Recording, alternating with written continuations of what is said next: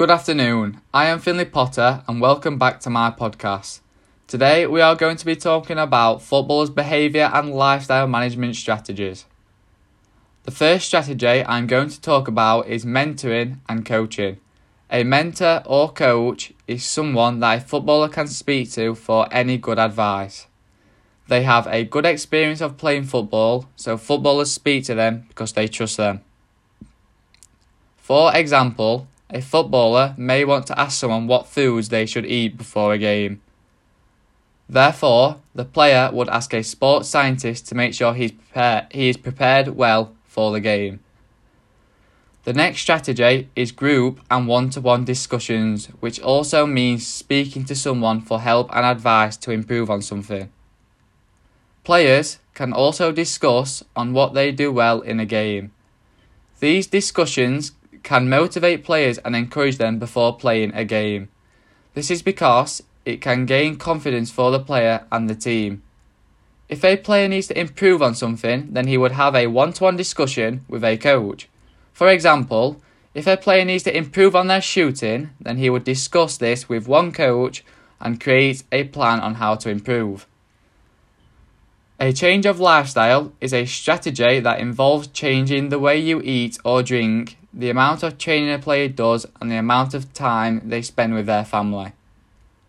If a player spends less time with their family as usual, then it may affect their performance because they are emotionally not used to it. Also, if a player starts to train more days than usual, then it will affect their performance because of fatigue.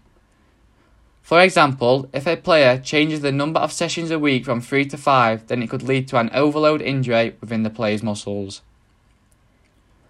The next strategy is a player's change of routine. This is also about the amount of training and rest a footballer does. Therefore, it is similar to a change of lifestyle. If a player trains more days than usual, then this means that they will get less rest to recover physically. Players' routines will change depending on their status physically. For example, if a player is injured, then they may get less days to rest because it is important that they work hard to get back fit soon as possible. However, if it is a long-term injury, then they may get more time off to manage their mental health. Another behaviour and lifestyle strategy are your well-being management. This strategy is used to cope with your mental health. If a player is struggling with their mental health, then it is important that they seek help as it affects performance and their lifestyle. An example of this would be gambling. If a player has become addicted to gambling and are losing a lot of the money they earn, then he would speak to a professional agency like the PFA to prevent from this addiction getting worse. A footballer who had a gambling addiction was Paul Merson. His addiction led to a ban from football and a hefty fine. Physical fitness and exercise are another behaviour and lifestyle management strategy. This is how much a player does physically in and out of football. This is important for any elite footballer because they need to be fit to be able to play at an elite level. A possible negative of this strategy is if the player does too much physically and becomes injured. So to prevent this, it is important that players recover well and prepare for their next session. The next strategy I am going to talk about is alternate activities footballers do. Footballers do different activities away from football because it gives them a change of mindset.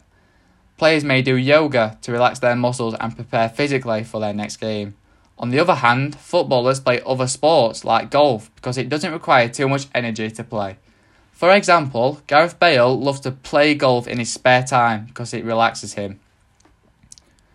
Medical services are a type of behaviour and lifestyle management for an elite footballer.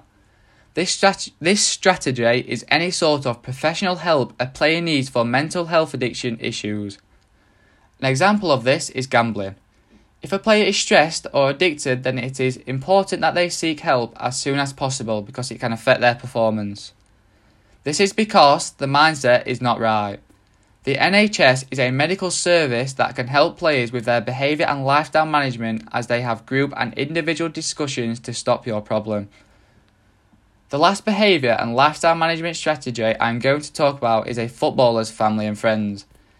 It is important that footballers' relationships with their family and friends are good, because they are the people that support you no matter what.